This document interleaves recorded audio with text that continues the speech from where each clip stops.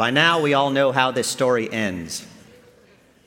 It ends on a rooftop parking garage in Newport Beach, where a serial predator named John Meehan decides to exact vengeance on his estranged wife by going after what he thinks is the softest possible target, his 25-year-old stepdaughter, Tara Newell.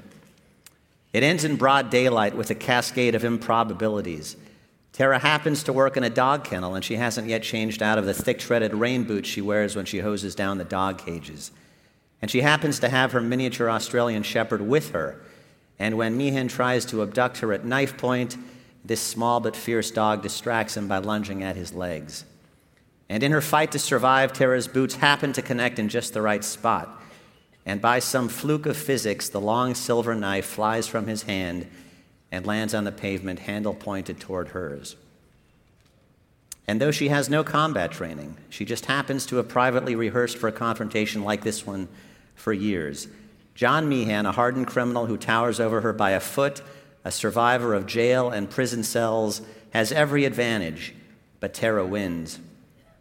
I wouldn't call it a happy ending exactly, but it's an infinitely better ending than it might have been. I'm Christopher Goffard. I'm the writer.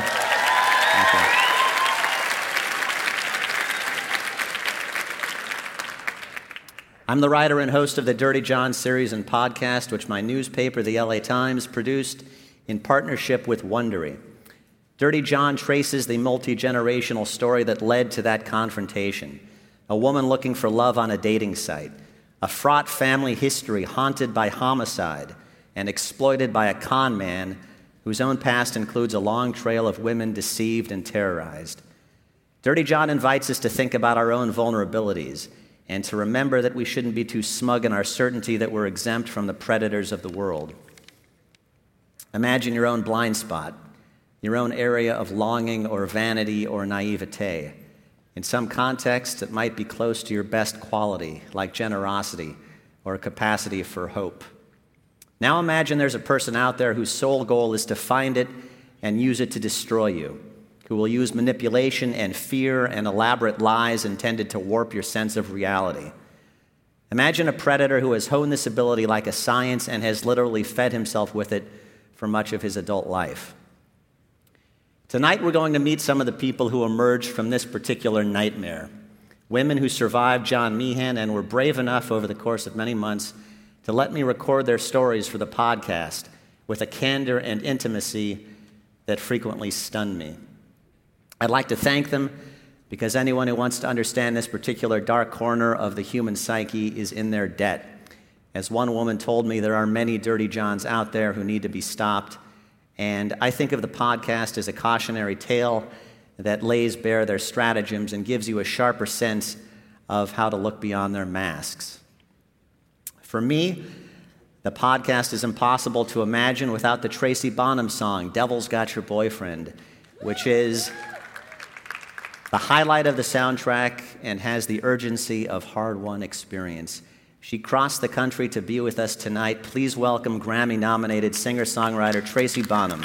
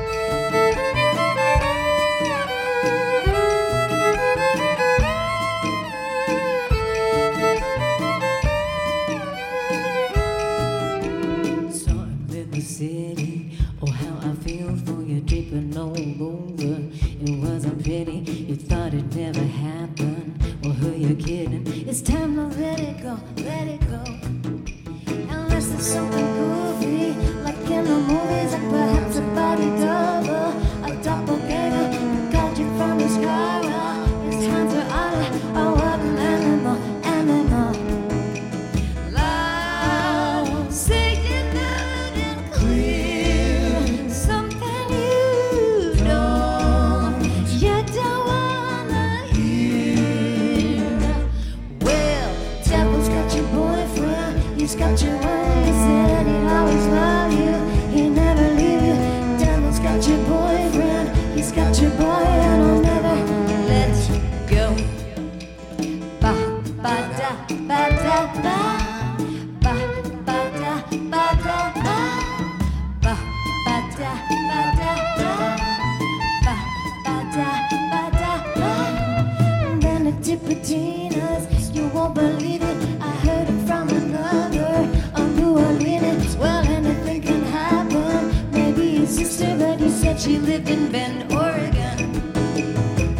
something Freudian, and what you notice is like peeling up an onion, layer by layer, liar, it gets later and later, and you haven't done a thing,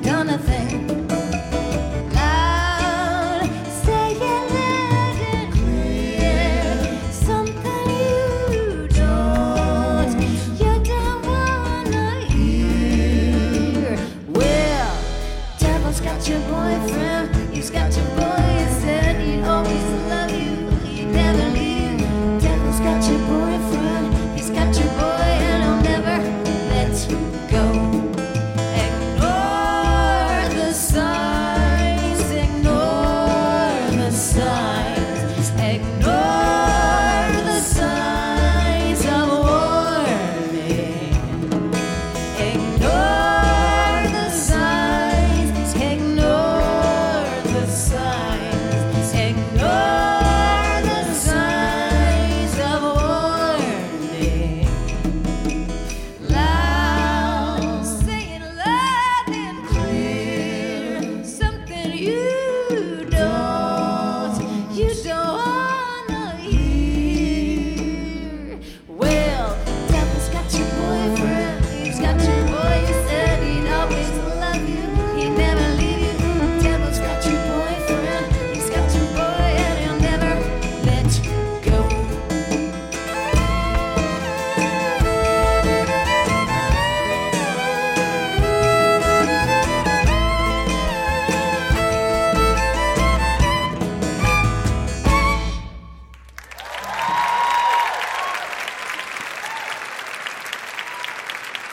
Thank you.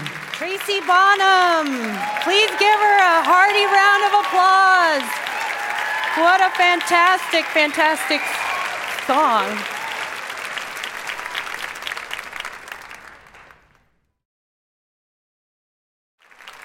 Thank you for being here tonight. I'm Carolina Miranda. I'm a staff writer at the Los Angeles Times, and I'm going to be your host this evening.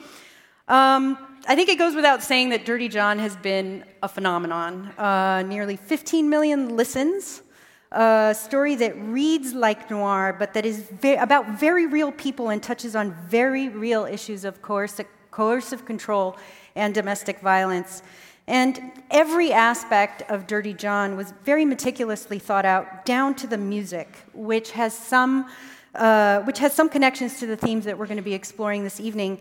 So this evening, we are going to explore some of the more difficult topics at the heart of Dirty John, topics that affect the lives of many women and men, too. We will hear news stories that have emerged since the story was published. There have been a lot of women who had their lives turned upside down by John Meehan. And live on stage, we will also have the women who survived Meehan, Deborah Newell and Tanya Bales, plus the young woman who fought Meehan off, Tara Newell. Most importantly, by being here, you are making a difference. $5 from every ticket is going to the nonprofit Peace Over Violence, which works with victims of domestic violence. And so far, that translates to roughly $5,000 for the organization. So thank you so much for being here. It's going to mean a lot to a lot of women. So let's get this started. Newport Beach 911. Hi, I'm calling from 1895 Sherrington Place, and there's a man up here with a knife and a girl screaming. They're on the top floor on the north side. Newport Beach Police, do you have an emergency? Yeah, we do. We got, Stabbing west. Is Hey, this come on. a woman? breathe. Come on. You had this a male and a female? Dude, breathe. The male's not doing well. Said Westcliff and Dover. Breathe. Okay, females there. Hold on 1 second. Hold on 1 second. Hi, I need an ambulance right away, and the police. What address? What's your address? What's the address here? What's the address here? Please tell me what the address is. Someone's been stabbed, and he attacked a girl. Hi, this is Tomoya Shima with the Orange County Register. How are you doing? Quite well, and you? Doing well, thank you. Anything interesting going on? Yeah, just checking to see if there's anything interesting going on tonight. I don't have anything for you. Got it. Thanks so much. Bye-bye.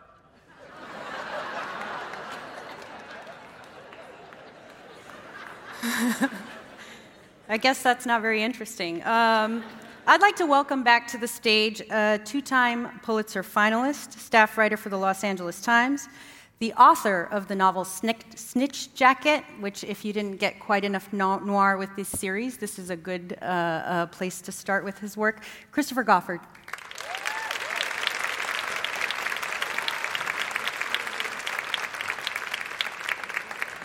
Welcome back. Thanks.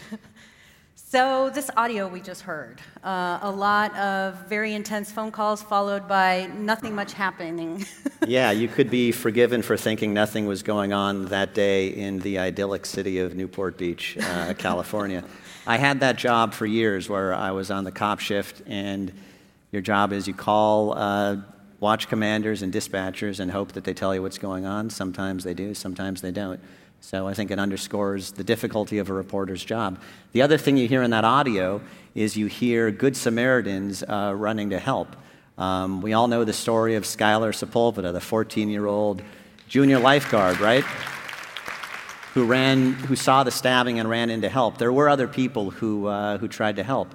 After the series ran, I heard from a guy named Pernell Gaston, and he told me that he was walking his dog near the area. He hears Tara screaming, get him away from me, get him away from me, call my mom. He runs up to help, and Meehan is lying there, face down, bleeding. They flip him over, and he says, a woman says, look, we've got to do CPR, we've got to revive him. People are hesitant because he's covered with blood, but this woman puts her mouth right up against his, breathes into his mouth, revives him for a minute, and then when the cops arrive, vanishes. So I don't think she's ever been identified, but there were a number of people who did try and help, but in the chaos of the moment, nobody knew who was who. Nobody knew that he had been the original attacker, at least among the crowd. Wow. Now, this story starts with the coroner's report. How did you come to it, and what did you see in it that you thought would make a good story? Well, it started with the coroner's website, and an enterprising reporter for the Daily Pilot named Hannah Fry was working the cop shift that day and came across this death on the coroner's website. It was a homicide in this parking garage. She thought it was probably a suicide, but she made some calls, and she broke the story. And somebody calls her, a woman who didn't identify herself, calls her soon after and says, is he really dead? Good riddance. And she finds restraining orders that suggest why she might have said this and point to a larger story. Fast forward a couple months, I'm having lunch with Matt Murphy, the prosecutor that we'll meet tonight. And we're talking about what kind of stories that might be gettable, and he says there's this crazy story out of Newport Beach. We're not going to file charges on it. He says, usually it pains me when there's a homicide. I can't file charges. In this case, I'm delighted. It's the clearest case of justifiable homicide you'll ever see. Because we're closing the case, the coroner's report will be open. Up until then, authorities hadn't been saying much at all. So I run down to the coroner's office, get the report, and what I see is that diagram with 13 stab wounds, right? And this was the first indication to me of just how brutal this confrontation was and just how fiercely Tara fought. So soon after that, I met her. Naturally, I wanted to meet her, and she turned out to be as soft-spoken and docile-seeming and sweet as anybody you'll ever meet. So it just got more and more interesting. Wow. So tell me a little bit, John Meehan, who was he? And as you went into the story, like, what about him made him such a layered, complicated story? John Meehan is a drug addict, a con artist, a serial imposter, failed law student, a nurse anesthetist who lost his license because he got hooked on the drugs that he was supposed to be giving patients to relieve their pain and got caught with them. He used his good looks to charm women, and he used his medical knowledge to get drugs. He used his legal knowledge to evade the law in a lot of cases, and he seemed uninhibited by anything like a conscience. He seemed to be a guy who needed to inflict pain on others in the way the rest of us need oxygen. Wow. Why has this story been so resonant? I mean, you hear from people all over the world about the podcast. Why do you think it's hit so hard right now? Well, I think toxic masculinity and issues of sexual assault are in the news. There's that. I think, podcast mania too. I mean, there are 400,000 podcasts out there, and there's something about the intimacy of a podcast. You listen to the voices of the people who are living this life and death story. It's an absorbing story, and you feel like they're talking right to you, which I think is part of the allure of podcasts. Yeah. Which brings us to some fresh stories that have emerged in the wake of Dirty John being released. You've heard from a number of people who were threatened by him, including an ex-girlfriend he had disappeared from her life, and she had always wondered what became of him, and then this podcast comes out. Yeah, this is Angela Constant, and she says, I ruined her vacation in Maui with her husband because she logs on and she sees this guy that she dated back in the 80s, and she feels like she's been punched in the stomach. Of course, at the same time, she realizes she's dodged a bullet. But she dated him in the early 80s. She was 20, he was 22. She works as a teller in a bank in Los Gatos at the time. He comes in, he's always in his medical scrub. So this is an indication that even back then, he's running this con, and he pretends to be a medical student at Stanford University. And at one point, he leaves a note on her windshield saying, I can't bear not to see you again. Please call me. And she does. And we have some audio of how it unfolds from there. He took me home very quickly, and I fell for him hard. And he had a skeleton standing in the corner of his bedroom, and that was really creepy. It was one of those anatomical skeletons that you would get if you were in med school, I guess. And it was really weird because it was between the bedroom window and his bed, and it was looking down on his bed. He told me he was in medical school at Stanford. And at that time, I had neither the life experience or a reason to question him. So I asked his sister about this, and she said that he had a nickname for the skeleton, which was Mr. Bones, and that it was a real skeleton. It was a real cadaver skeleton that he probably stole, she thinks, from a cadaver lab or traded for drugs. Wow. Now, one of the issues the story raises is that many women in circumstances like this, when they are dealing with a man who's kind of taken over their lives and behaved threateningly, is that they are afraid to come forward because they're afraid no one will believe them. But I mean, part of it goes back to Meehan's seduction of women. Like, how is it that he managed to seduce women in the way that he did? Well, he'd been practicing for a long time, and in terms of why people didn't come forward, he used shame as a weapon, shame and humiliation. He managed to weaponize them very successfully. He would coax information out of people. He was always data mining. He would coax intimate photos out of people and then use them as a weapon. I talked to a private eye named Nils Gravilius, and he represented a woman who had fallen for Meehan and wanted to know his background because his stories weren't quite adding up. And Nils had some very interesting observations that he came to during the course of his investigation. One of the things we can't go too light on is the way that a guy gets to be good at this. John Meehan probably responded to hundreds of personal ads, and he learned to hone his approach in the same way that a pitchman at the fair or a telemarketer will base his approach on how many seconds and ultimately minutes he gets to talk to a consumer. What a guy like Meehan is doing is he's constantly tightening up his approach. You know, he knows that surgeon sounds better than nurse anesthetist. He knows that divorced father with a problematic ex-wife and 2 beautiful daughters sounds way better than I left them in a ditch because I needed to pursue narcotics. These words and this approach that Meehan used didn't just talk these women into doing something that was unwise. He infected them with a persistently bad idea that he loved them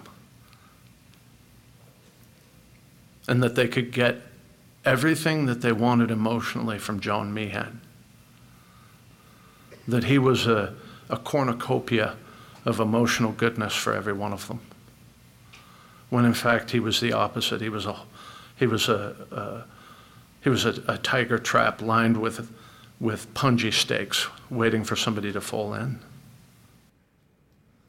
So that trap, what were the traps that he laid?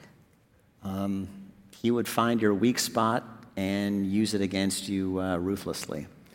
And I have a few stories from women that I talked to after the podcast ran, and they basically trace what he was doing in the years before he met Deborah Newell.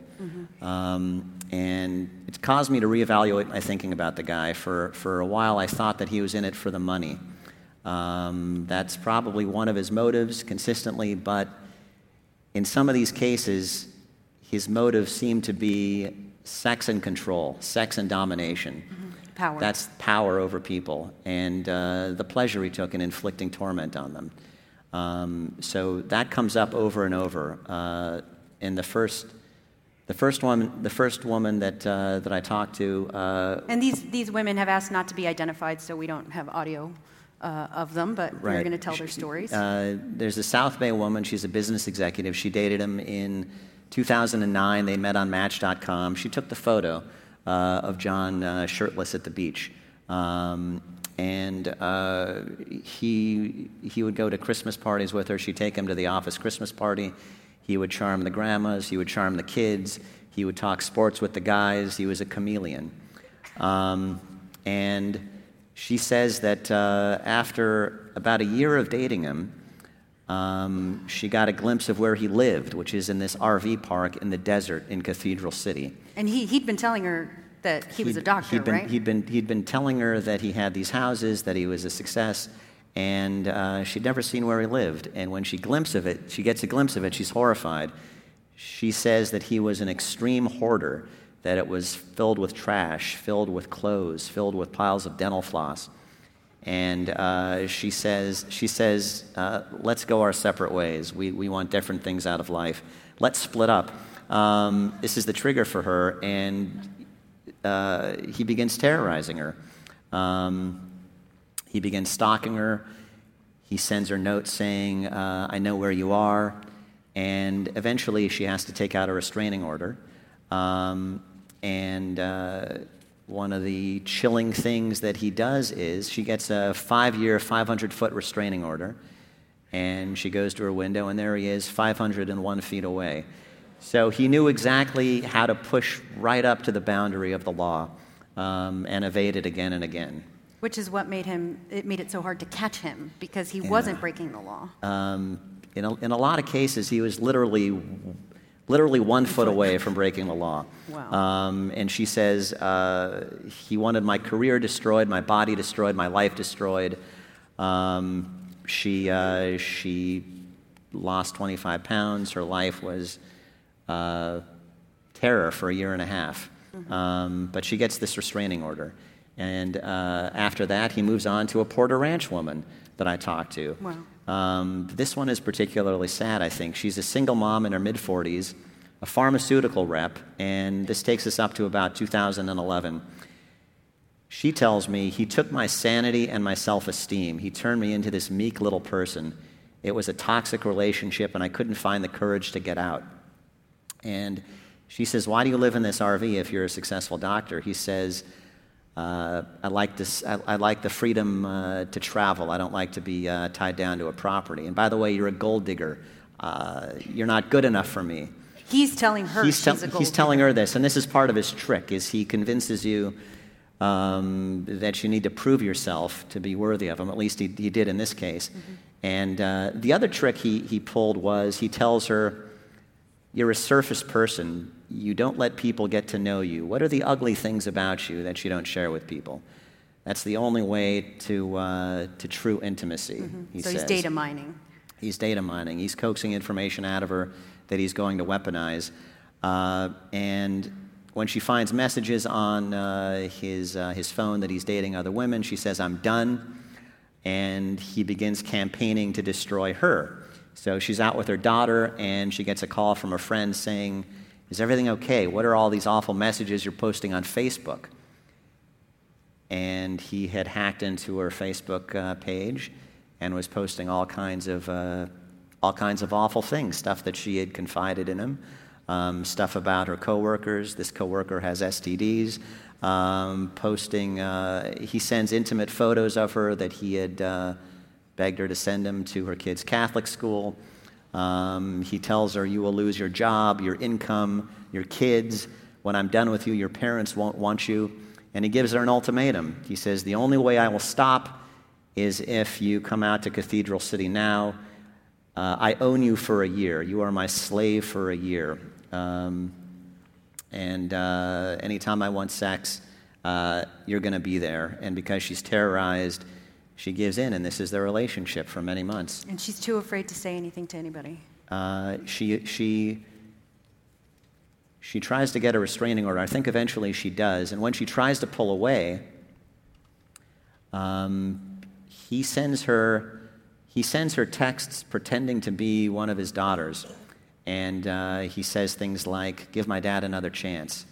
She replies, I need a restraining order against your dad. And Meehan replies back, still in the guise of pretending to be one of his daughters, do you think a piece of paper would stop him? So he seems to know whenever she changes her password, he's probably installed a key logger, a keystroke logger on her keyboard so he can track her movements. And I'll just read you a quote that she gave me. She says, he'd use every ounce of his deviated brain to come at you. He knew exactly where to hurt you. He wanted to isolate me from friends and family. So your perception is only John's. And she goes to she's a pharmaceutical rep. She happens to be selling antipsychotics, and so she meets a psychiatrist in this context. Wow. And he says, this guy needs to believe that he's in control. He needs to believe that he's making the rules. He's not going to just let you go. The thing to do is to make up excuses why you can't see him. Try and put distance between yourself and him. But she's only semi-successful at this. And the only way that she gets away, really, is that he's arrested finally in 2013 for terrorizing still another woman. And this is the Laguna Beach woman. So yet a third woman who came forward. And these are only the ones we know about. Yeah. These are only the ones that filed restraining orders or talked to me or filed criminal charges against him. I don't know how many others are out there. So the Laguna Beach woman, she's a Brazilian romance novelist, 48 years old, and she's waking up from brain surgery in a hospital in San Diego. And she sees John Meehan above her. He's in doctor's scrubs, and he's got a flip chart. He says, look, if you have any questions about your case, give me a call. She calls, and they start dating, and he learns that she has some family money and manages to convince her to transfer the money to him to keep it from her soon-to-be ex-husband. But when she hesitates, a friend of hers says, that's kind of a dumb thing to do. You don't want to do that. When she hesitates, he begins terrorizing her too. He steals her passport so she can't leave the country and go back to her family. He sends her photos of her house and from inside her house to let her know that he's been there, that he's watching her. And she tells the Laguna Beach PD. They investigate, and this is when they do a search of his desert storage unit in Cathedral City, and they find cyanide, they find zip ties, and they find a gun. And I asked the investigator, what could he want with this? He said he was probably going to take her money and kill her. Wow. Tie up loose ends, right? But this is what sends him to prison, and this takes us up to mid-2014, which is when he gets out of prison. Soon after, he meets Deborah Newell, and we all know how that story goes. Exactly. Now, after the podcast was released, you also spoke to Meehan's children from his marriage to Tanya Bales. Right, Emily and Abigail. I was particularly curious about this because Meehan always talked about how his ex-wife had wronged him, how vicious she was for keeping him from his children, what a great father he was. He would pose with his kids on dating sites, on the profile picture. So using them as props, like I'm a good father. Right, kind of using them as props. And I was curious what kind of relationship he actually had with them. And it turns out almost none. And so Abigail Meehan, she's 18 years old, a high school senior in Georgia now. And she hadn't had contact with him in maybe 10 years and has only a few memories of him. And we have some audio of Abigail. Hearing, like, the threats that he would make to my mom and stuff, like, I was always scared of him.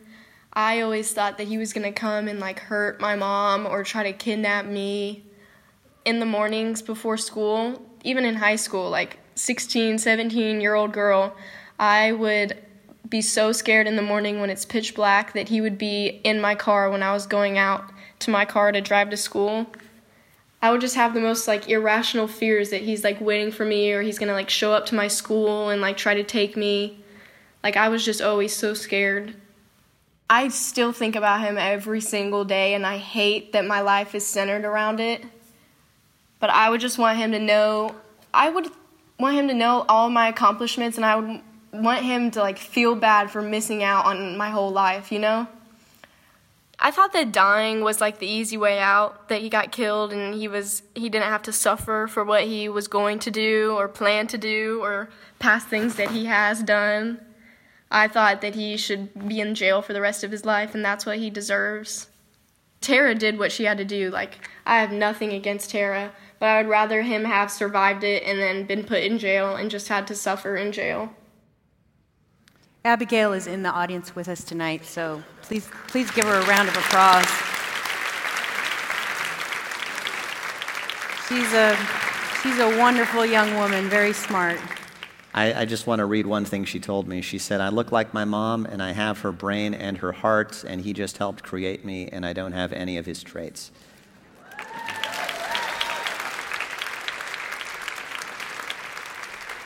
Now, you also spoke with Emily, Abigail's sister. Right. She's 22, and she remembers being a little girl, and he'd get visitations with her. He'd be right out of jail, and she remembers him taking her to Chuck E. Cheese, and he would bring a trash bag full of toys and trinkets that he'd buy at the dollar store, knickknacks, board games, things like that.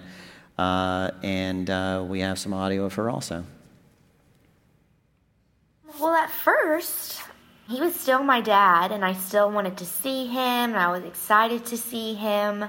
I do remember that, and kind of asking my mom where he was, and sometimes he would promise me these lavish gifts, and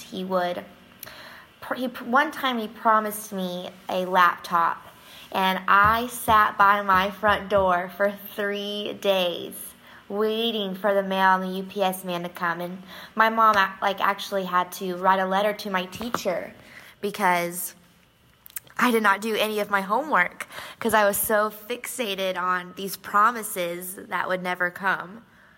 He would tell me he was going to take me to Disney World, that he was going to fly us to California to be with his family, and just all these little tales. He had two little girls. He has 2 girls, you know? And I wondered if it ever crossed his mind. I wonder how the men in my daughter's life are treating them right now. And, I mean, thankfully, no one has treated me other than him like that. but I do wonder if that ever crossed his mind. It's a really poignant statement. Now, Emily is going to be a nurse anesthetist like her mom. And one thing both sisters told me is that they have a terrific stepdad who's been a father figure to them. And in a story that's otherwise extremely grim, I think that's one of the bright spots. Amazing. So before we let you go, we have you up here on stage. We solicited questions from readers online in advance of the event, and so I went to high school in Orange County in Irvine, actually, right. And so I have a requisite Orange County question. So reader Sandra Mayhew asks, what is it about the character or nature of Orange County that contributes to these shocking stories? Just thought we'd end on a light note. Somebody told me my beat should be called Psychosis in the Suburbs. It happens to be where I live and work. And if I lived and worked in Bend, Oregon, people would say a lot of twisted stuff was coming out of there, because that's where that's what I write about. But I think there's also, it's a big, diverse county, and there's also some wealth there, and I wish I could give you a better answer than that. The one I did before this was framed about the case in Irvine with the lawyers planting the drugs. I think there's this deep interest in what goes on beneath the surface of a seemingly idyllic suburban setting. So, Thank you so much, Christopher. Thank you. Let's give him a hand. Terrific.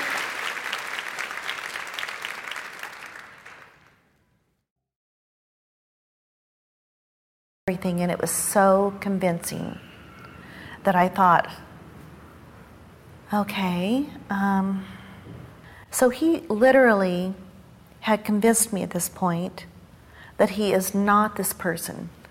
All the facts were right there in front of me, and he is that convincing. He was so good at it. It could be a cold day out, and he could convince me that it's 95 degrees. That's how good he was, to where you questioned yourself. So we wanted to take this evening's gathering to talk about some of the very real, very hard issues behind that Dirty John raises as a podcast. And so we have convened a panel of very interesting experts. To my left is Frances McBride. She's a detective with the LAPD who specializes in domestic violence cases, and she is currently in the midst of establishing a family justice center to support that work here in Los Angeles. To her left is Patty Giggins, who's the executive director of Peace Over Violence, who we are supporting this evening. Longtime domestic violence awareness organization here in LA. They do incredible work. And then on the far left is Matt Murphy, a senior deputy district attorney in the Orange County DA's office, who tipped Christopher on the fact that there was more to the story than just the pages of the coroner's report. So thank you so much for being here tonight.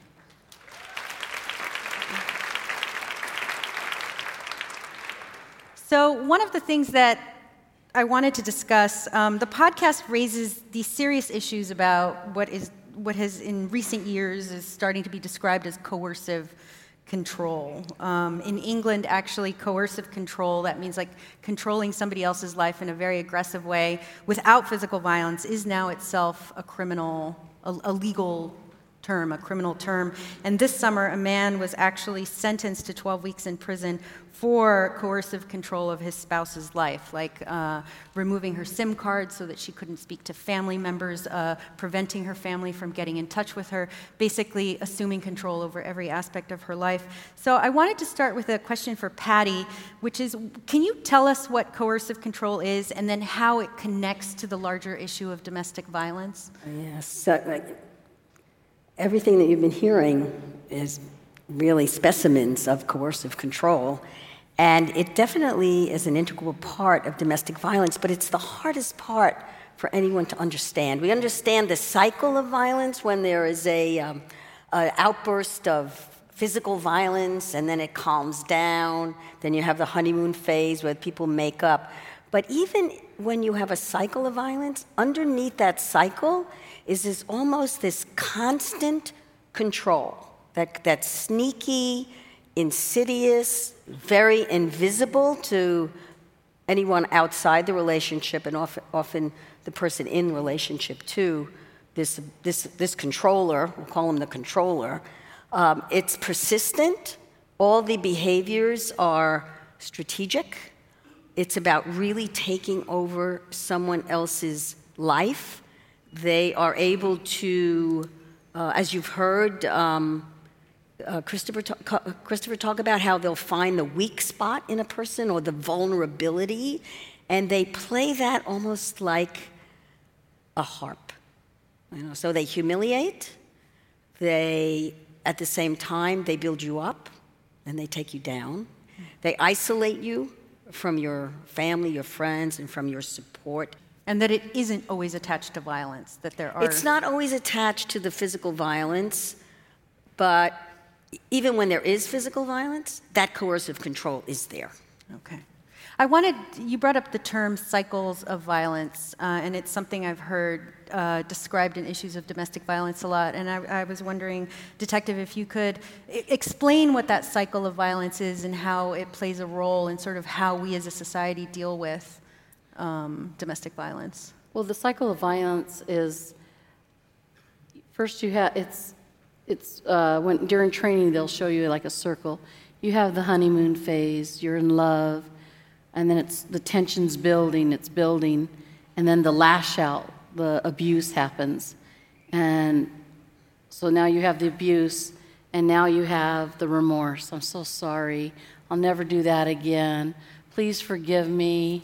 I'll buy you this. And then it's the honeymoon phase. And then it goes the honeymoon phase, and the tension starts building back, and then he lashes it. I'm using he, but the abuser usually lashes out, and then it starts the honeymoon phase again.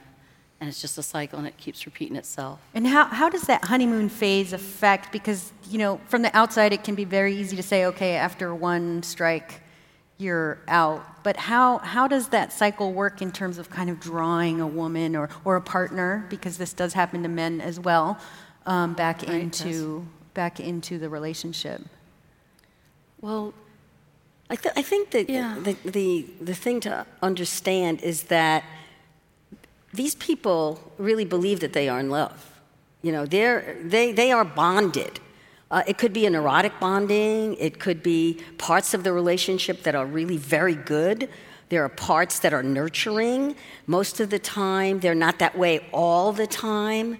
I had this question for Francis and Matt. We had a number of readers, including Esther Martinez and Amy Martin, asked a version of the question, which was, how did Meehan get away with so much? And that brings me to a question I have, which is, people can be victims of domestic violence for years before perpetrators are arrested and or convicted. So why are these cases so difficult to deal with? We hear about these people who, had been abusing a partner for years, but we only hear about it when maybe the murder happens or something like that. Why are they so difficult to arrest and prosecute?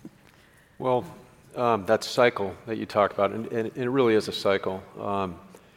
Unfortunately, the gears of justice turn a lot slower than that cycle most of the time. So as a prosecutor, you wind up with cases where they will have broken up and gotten back together 5 or 6 times by the time you even get to court. And time again, what you'll get is that manipulation a lot of times by the abuser, and now the problem becomes the prosecutor or the police officer, and they're the issue, and they're the problem. So you get these victims that come in that have no interest in pursuing the case in court, that come to you. I can't tell you how many times, especially when I was doing misdemeanors, where you're the bad guy, and you've got this victim of abuse that you're trying to help, who comes into court and tells you they don't want to proceed, they don't want to go forward. How dare you ruin their life? And that's really the problem. And as domestic violence is so common in our society that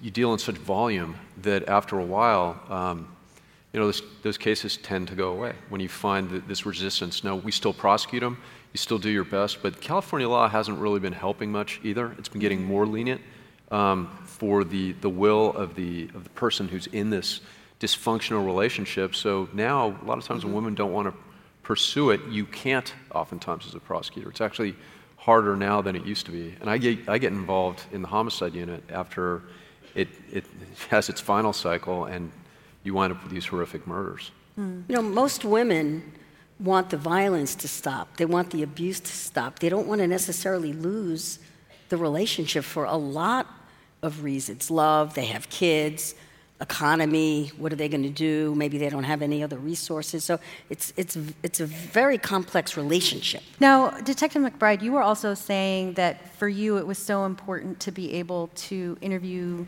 these women, that as a police officer it was very important to have somebody talk to somebody who's been abused sort of in the immediate wake, and somebody who knows how to do this. Why is it important for you to do that? Well, usually when the abuser or the victim calls, it's usually the 6th or 7th time that it's happened. Because usually the very first time someone gets abused, the police are not called, and statistics show that.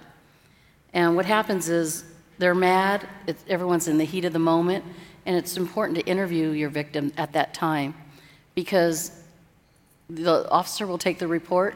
The next day it'll go on the detective's desk. The detective will call, and the victim usually doesn't even want to press charges anymore. So it's important. So just at least getting a record of that Right. in the event of future events. Right, in case the victim decides to backpedal and not go ahead with the prosecution. Now, one of the things that I wanted to address about women, that keeps women from coming forward, is the issue of shame. That they're embarrassed, or that perhaps they will be shamed. You know, why didn't you leave him sooner? So I want to talk about that. Like, why is it, and this is for all of the panel, why is it so important for women to come forward and to talk about it? And how can we destigmatize it?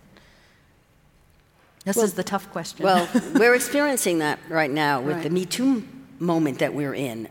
So many. I imagine that we could do Me Too for domestic violence, and we would have, hundreds and thousands of women saying Me Too.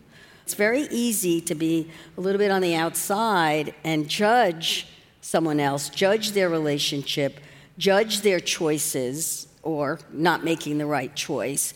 And what happens is it's almost the worst thing that someone who's in a relationship like this is to hear, is to be told, why don't you leave? Why didn't you leave? And what's wrong with you? I would never put up with this. So what this does is continue the isolation that the abuser has been trying to do, because that abuser is very judgy also. And so it's probably one of the worst things that we can do to people that we know and love is to judge them about their relationships. It doesn't help them extricate themselves. Yeah. Frances, you said that you always have something you tell people who are... As far as like judging other people's never say never. Never say never. You don't. I don't know if you just think about your own life. How many times have you said, "I'll never do that," and you've done it? So you never say never, because you're going to do it. Yeah. And the domestic violence goes across all classes. You don't have to be the poor; it could be the rich. It goes across all classes. Educated, uneducated. Doesn't matter. Everything. Now, we have a question from a reader, Bill in Irvine. He said, what should friends and family members of people like Deborah Newell do when they think they recognize a situation like this and see the woman staying with a predator? So what advice do you all have? Well, I would say really listen and try not to judge.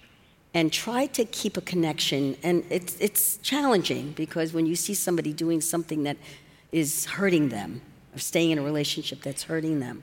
But if we can stay and be that friend, we're doing the opposite of what the abuser is trying to do, which is to separate and isolate that person from the support. Because you don't know at one point, maybe a light bulb's going to go off, or you're going to be able to step in, you can be that support person, and they be able to make some of the changes that they need. But to expect people to just leave, the other thing that's important is often when people who are in those kinds of relationships leave, it gets more dangerous. Because the abuser gets angry. It's angry and gets in pursuit, and that's when That's when homicides can happen, right? That's right. When they're trying to leave. Are those the kinds of cases you see in homicide? It's women who were in the process of leaving? Well, not just women.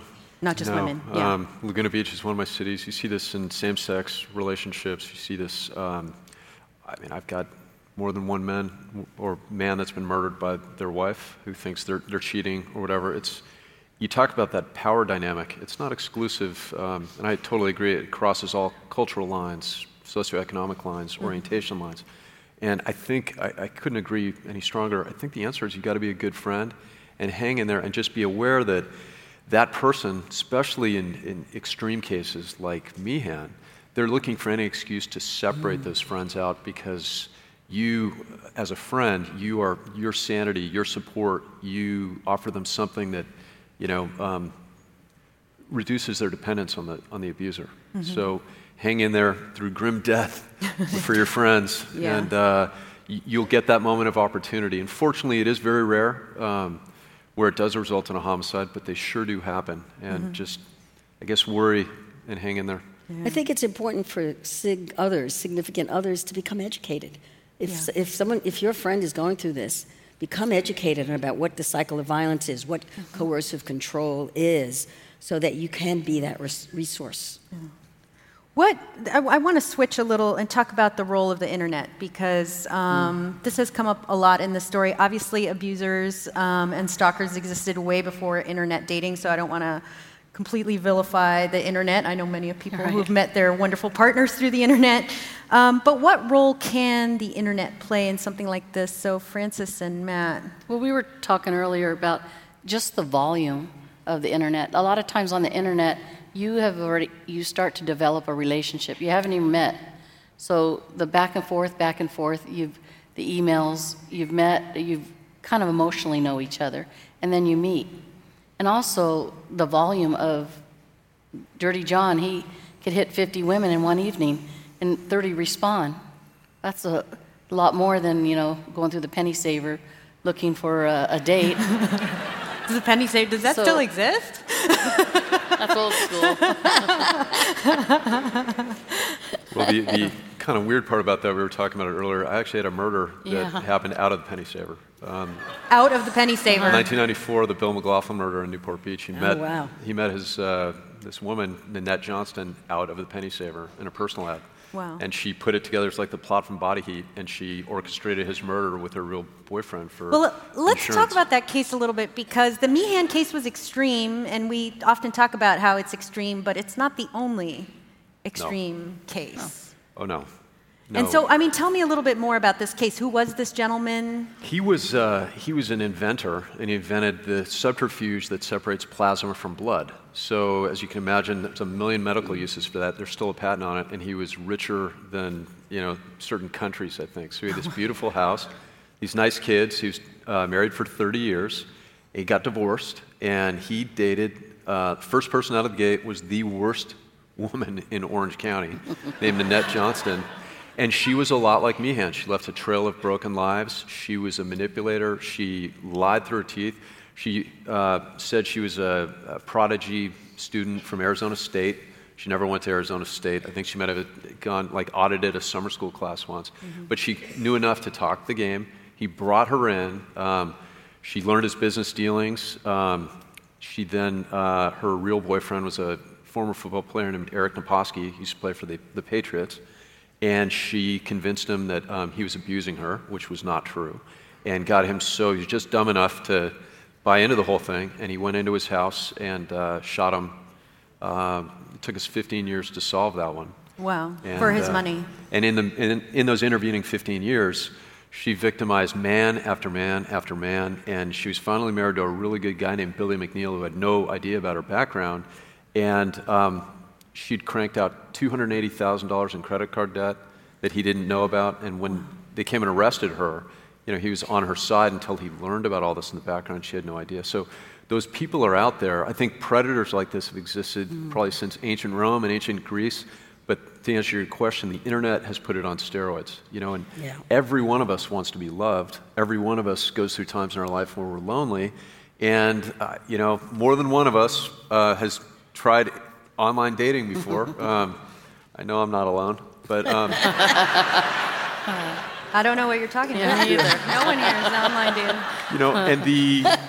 dude. It's just for most people that you meet out there are also nice people trying to they're looking for the same thing, but it creates a unique opportunity for guys like Meehan or people like Nanette Johnston, to meet strangers where you can't, you meet somebody through friends, they're kind of vetted. You meet somebody on the internet, it is a wing and a prayer all the way. Mm-hmm. And sometimes people get married, sometimes people get murdered. Yeah.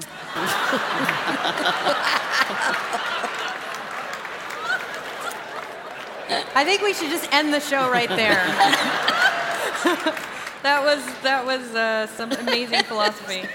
I'm going to quote you. Now, this brings me to my last question, which related to this question of the internet, from reader Maggie Schmidt. So how can women and men protect themselves from this kind of fraud or other crimes and this issue of control? What can people do to make sure that they don't get caught in these traps? Well, to me, it was too good to be true. John wanted to be with her every moment, wanted to rub her feet, make her dinner. Yeah. I don't know any man that wants to do that. Yeah. That should have been the first flag. So be aware of flags. So I would pay attention to some flags. Yeah. If it's too good to be true. Yeah. If it's too good to be true, it probably isn't. Oh, what's your sense, Matt, in terms of what people can do? Well, what's interesting is in this particular case, given the volume, there's a lot of women that were interviewed by detectives over the course of this investigation. And, I think we all need to be kinder to people that do get sucked into this because of the human emotions, and we should feel, we've all felt lonely. But there are women with Meehan who went, okay, you're a doctor, and one of them went to the hospital he said he worked in, physically drove there. Nobody knew him because he wasn't actually a doctor, and she went back and said, dude, you're nobody knew you there. You're not working there. Get out, basically. So, and basically, I guess the answer is it's almost like you're investing your heart, you're investing your money. It's do your due diligence. Yeah. Patty, did you want to add anything to? I think what we try to do at Peace Over Violence is really start educating young people on what constitutes a healthy relationship. What are we really looking for? It's not just where to look, like on the internet. It's what are you looking for? To think about what goes into what kind of relationship do you really want to have? Most of us didn't have that in high school.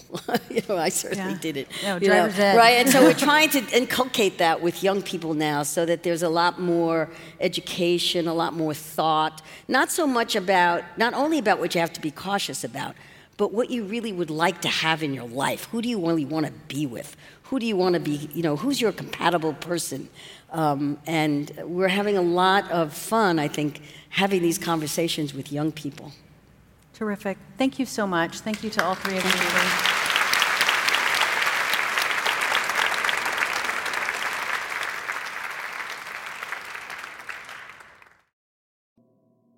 You can be smart in the brain and not smart of the heart, or not have, a lot of life experiences or street smarts to, come across.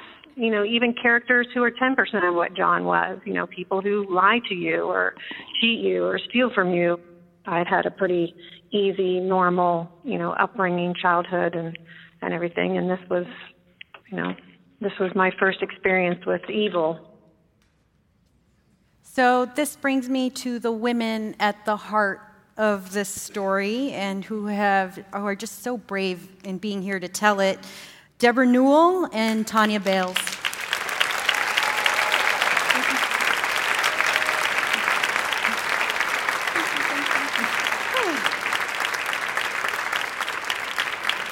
Thank you for being with us. You're welcome. So I wanted to start with a question from a reader, and I think it's a question I have too, which is, why has it been important to you to tell the story, that to speak out? It could not have been easy to reveal all of these intimate You want me to details go about first? your life? Okay. Well, it's not that I'm psychic or anything, but I've known for more than a decade that this was not going to end well. And it was important for me to tell the story and to participate with Chris Goffard, who I came to trust and thought that he would do a good job. And it was important for me to participate because I wanted it to be told right. And on a maybe selfish level, it validated what I had been through.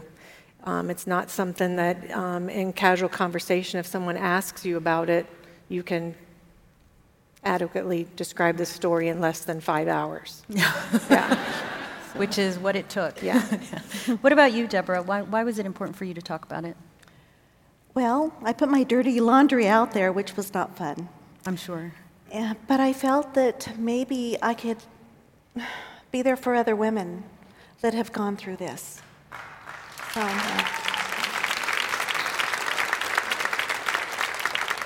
So I was hoping that I could help someone. Terrific. Which brings me to another question for you, Deborah. I feel like, you know, we talked about with the expert panel earlier the question of shame and women coming forward, that from the outside, these can be really easy cases to judge. Why didn't you leave? Why didn't you do this? But, you know, part of Meehan's MO, John Meehan's MO, was that he was very charming. And I remember having a conversation with you, and you told me, like, you know, what people see is that minor percentage that of his life, of our daily life, that ended up being devastating. So I'd love to get a sense from you of, like, what was your daily life like that would make sort of some of the weird things that maybe you were seeing and hearing seem not real? Well, like she was saying earlier, it was too good to be true. From the moment I met him, he was very attentive, and he would do everything. I shouldn't say everything, but he treated me like a queen. And I think he lured me in, he listened to me, everything that came out of his mouth was, he seemed very intelligent, he seemed very into his children. He was successful. Just the fact that he was, had gone, well, what he told me was Doctor Without Borders. To me, that was very heroic. And that he'd been in Iraq, right? Yes, With Doctors Without Borders. Exactly. So here I am listening to this story thinking, wow, I've met a pretty decent guy. Tanya, I wanted to ask you, when did you get an inkling that John wasn't quite who he had told you he was? I think the only inkling that I got that he wasn't who I thought he was probably in the first 6 months that we were married. I went to his desk looking for some sort of supply, and I came across a picture of him. And the picture looked like a school photo, and it was dated, he would have been like 3 years old, because I thought he was born in 1964, and I'm going to say the photo may have said 67, and it looked like a school photo. But I was young, I didn't have any nieces or nephews, I didn't really know what age children, looked like. But I do remember having a visceral feeling at that moment, looking at that picture like something might not be right. For whatever reason, I put the picture back. I never said anything. Mm-hmm. Because everything else seemed okay. Everything else seemed okay. It can't be what I'm seeing, Yeah. But it really wasn't until, and a lot of people don't realize this, that he left me. They think I left this terrible person.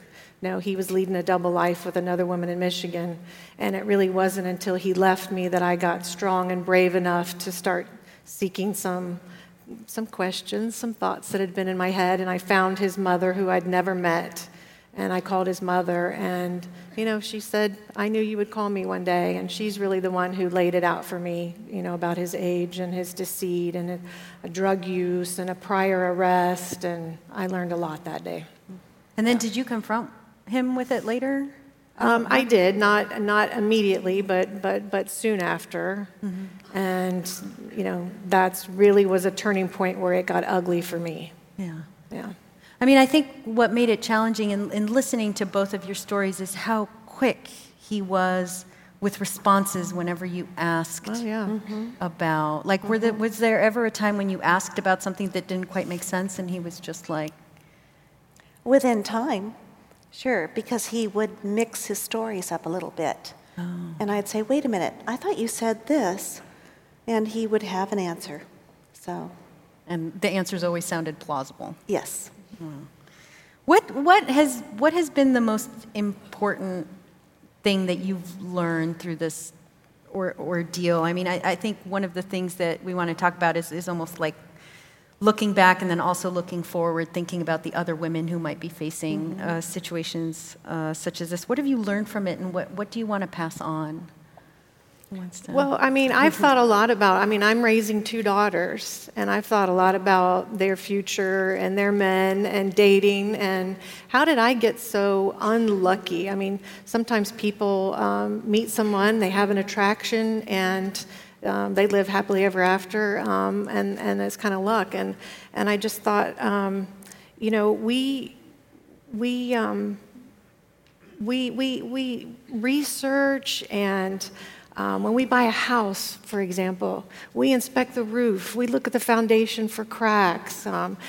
We ask people their opinion. And sometimes when we're picking our mate, which is the most important decision you'll ever make, emotionally, financially, physically, sometimes we just are kind of willy-nilly about it. It's just a good feeling that we have, and we don't do any research.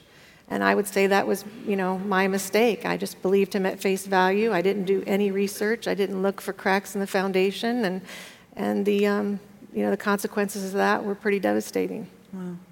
What about you, Deborah? What was the sort of takeaway from you for this experience? Investigate. Listen to your children. I have some pretty wise children. Take time. Take the time to get to know the person and really know what you're doing. So not jump in so Never jump quickly. in that fast. Yeah. My mother always used to tell me that when I was young. Oh, Don't I've jump been told into that it. too, I know but, a million times, and you don't really think about how important that piece of Exactly. advice is, but it really is. I wanted to add another panelist to our conversation. The young woman who fought John Meehan and won. Please welcome Tara Newell. We should stand up for her. Yeah. And Cash.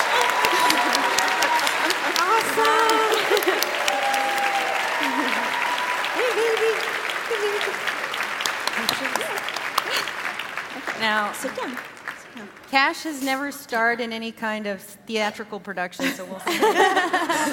But he's a hero, so. Smile for everyone. So, Okay, Tara, you can let him wander around. Is it okay? Yeah. Okay. Tara, I wanted to start with you. You have emerged as I've read so much about what people have said about this podcast, and you've emerged as the hero in the story, and you have a lot of people that write to you. How have you dealt with that? How has it felt to sort of have inadvertently achieved that status? A little weird, but it's really nice to get messages from other women who have been through a trauma or been through my mom's situation, and then they're just kind of inspired by the podcast and what I've said. And also some have even asked for advice on what to do in their situation. So it's been really humbling getting that stuff. Mm-hmm. One of the amazing things about this is, and I got to have dinner with them the other night, is seeing how close you have all become in the wake of this. You guys spent part of the Thanksgiving holiday together. You've now been hanging out over the course of these days in advance of this. Like, what kind of support have you found in each other? Two women who were with Meehan at very different points in his and your lives. Mm-hmm. Well, I knew about Deborah and knew the danger that she would be in. But being in the situation I was in, I could not call her, warn her. I knew that one of her children had called Detective Lucan. And I just felt that now that it was over, there is some, there's a little bit of guilt that I couldn't warn her, but I just felt like I needed to support her now in going through what she had to go through for women from the past and saving all those women from the future. That he's not going to be able to hurt and destroy their lives and their reputation. And it was just important for me. What about you, Tara? How has this been an interesting familial bonding experience for you? Well, it's nice knowing that there's people that were in his life in the past and stuff that don't hate me for doing what I did and had to do. So grateful for that. And actually, over the course of this weekend, you guys made another, it seems that with every time Meehan comes up, a new discovery is made, and you made a new discovery this weekend just in simple conversations. I think it was with Jacqueline. With Jacqueline, Jacqueline your brought daughter. it up. Yeah, she's out here somewhere. Yay! So tell me a little bit about the discovery that you made. Well, we were out to dinner the first night. Deborah took us out to a nice restaurant. And, Jacqueline, who I think Jacqueline started this ball rolling, and she's a true hero, too. We're up here, but she deserves a lot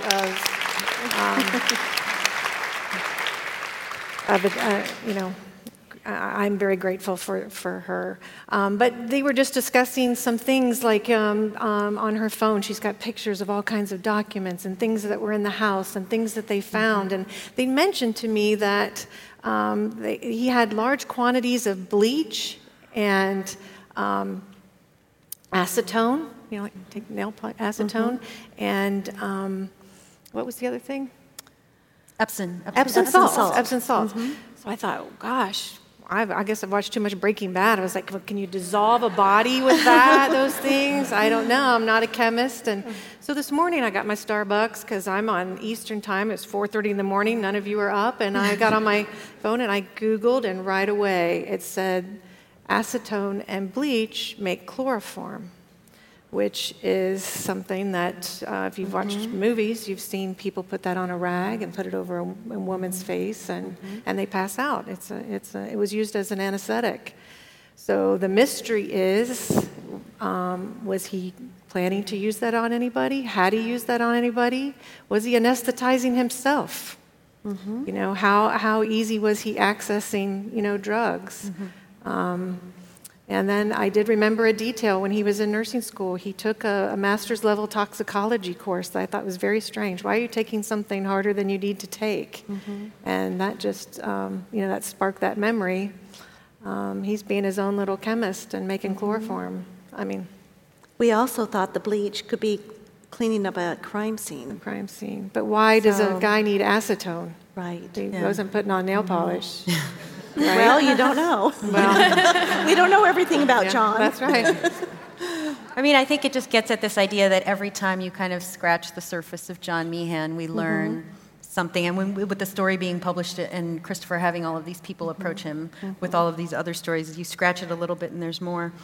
Several readers wrote in, including Jack Neuwirth and Cindy I, who have been very concerned about how you have all healed in the wake of this. How have you recovered from this individually and as a family? Like, what kinds of things have you done to bounce back? So who wants to? Do you want to start, Tara? Sure. Well, lots of therapy. I did a lot of EMDR for the trauma and going through the trauma, just the whole story, and then it rewires your brain to where you think differently about it, and the triggers go away from like the PTSD. Because you were quite anxious in the months following, right? Yeah. How did that manifest itself? Were you? Well, at first I was in shock, and then just like little noises, loud noises. If I was in a restaurant and people were talking, I'd get super agitated. I didn't want to be there. I would break down and cry a lot. It was such a process.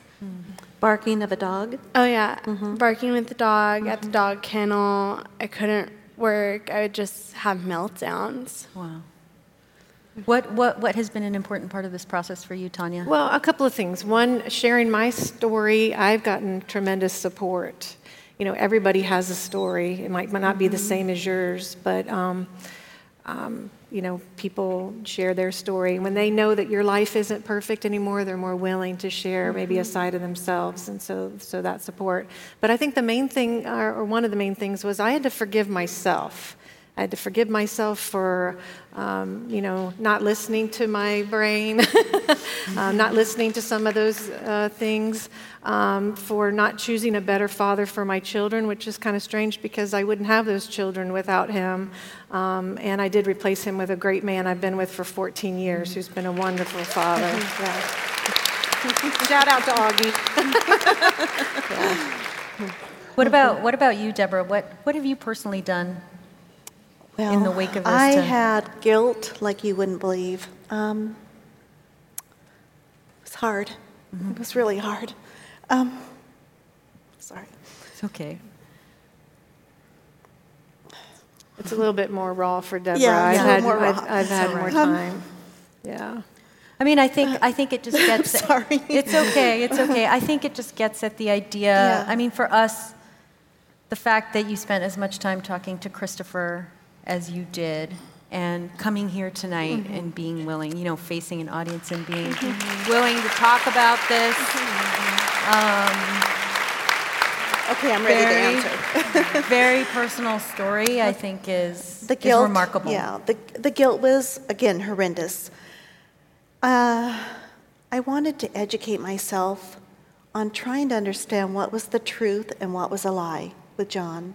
And so I reached out to his family, which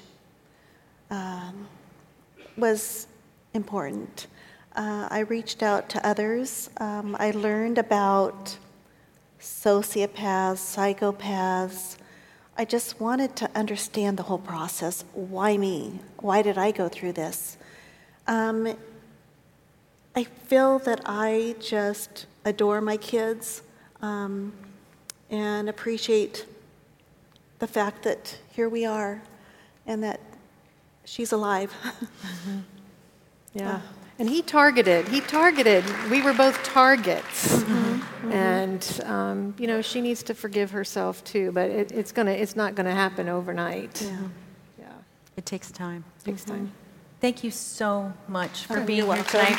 Please, please, please give them a huge round of applause. So I wanted to say a few thank yous for this evening to Deborah, Tanya, and Tara for being brave enough to tell their story. For Cash, just for being Cash.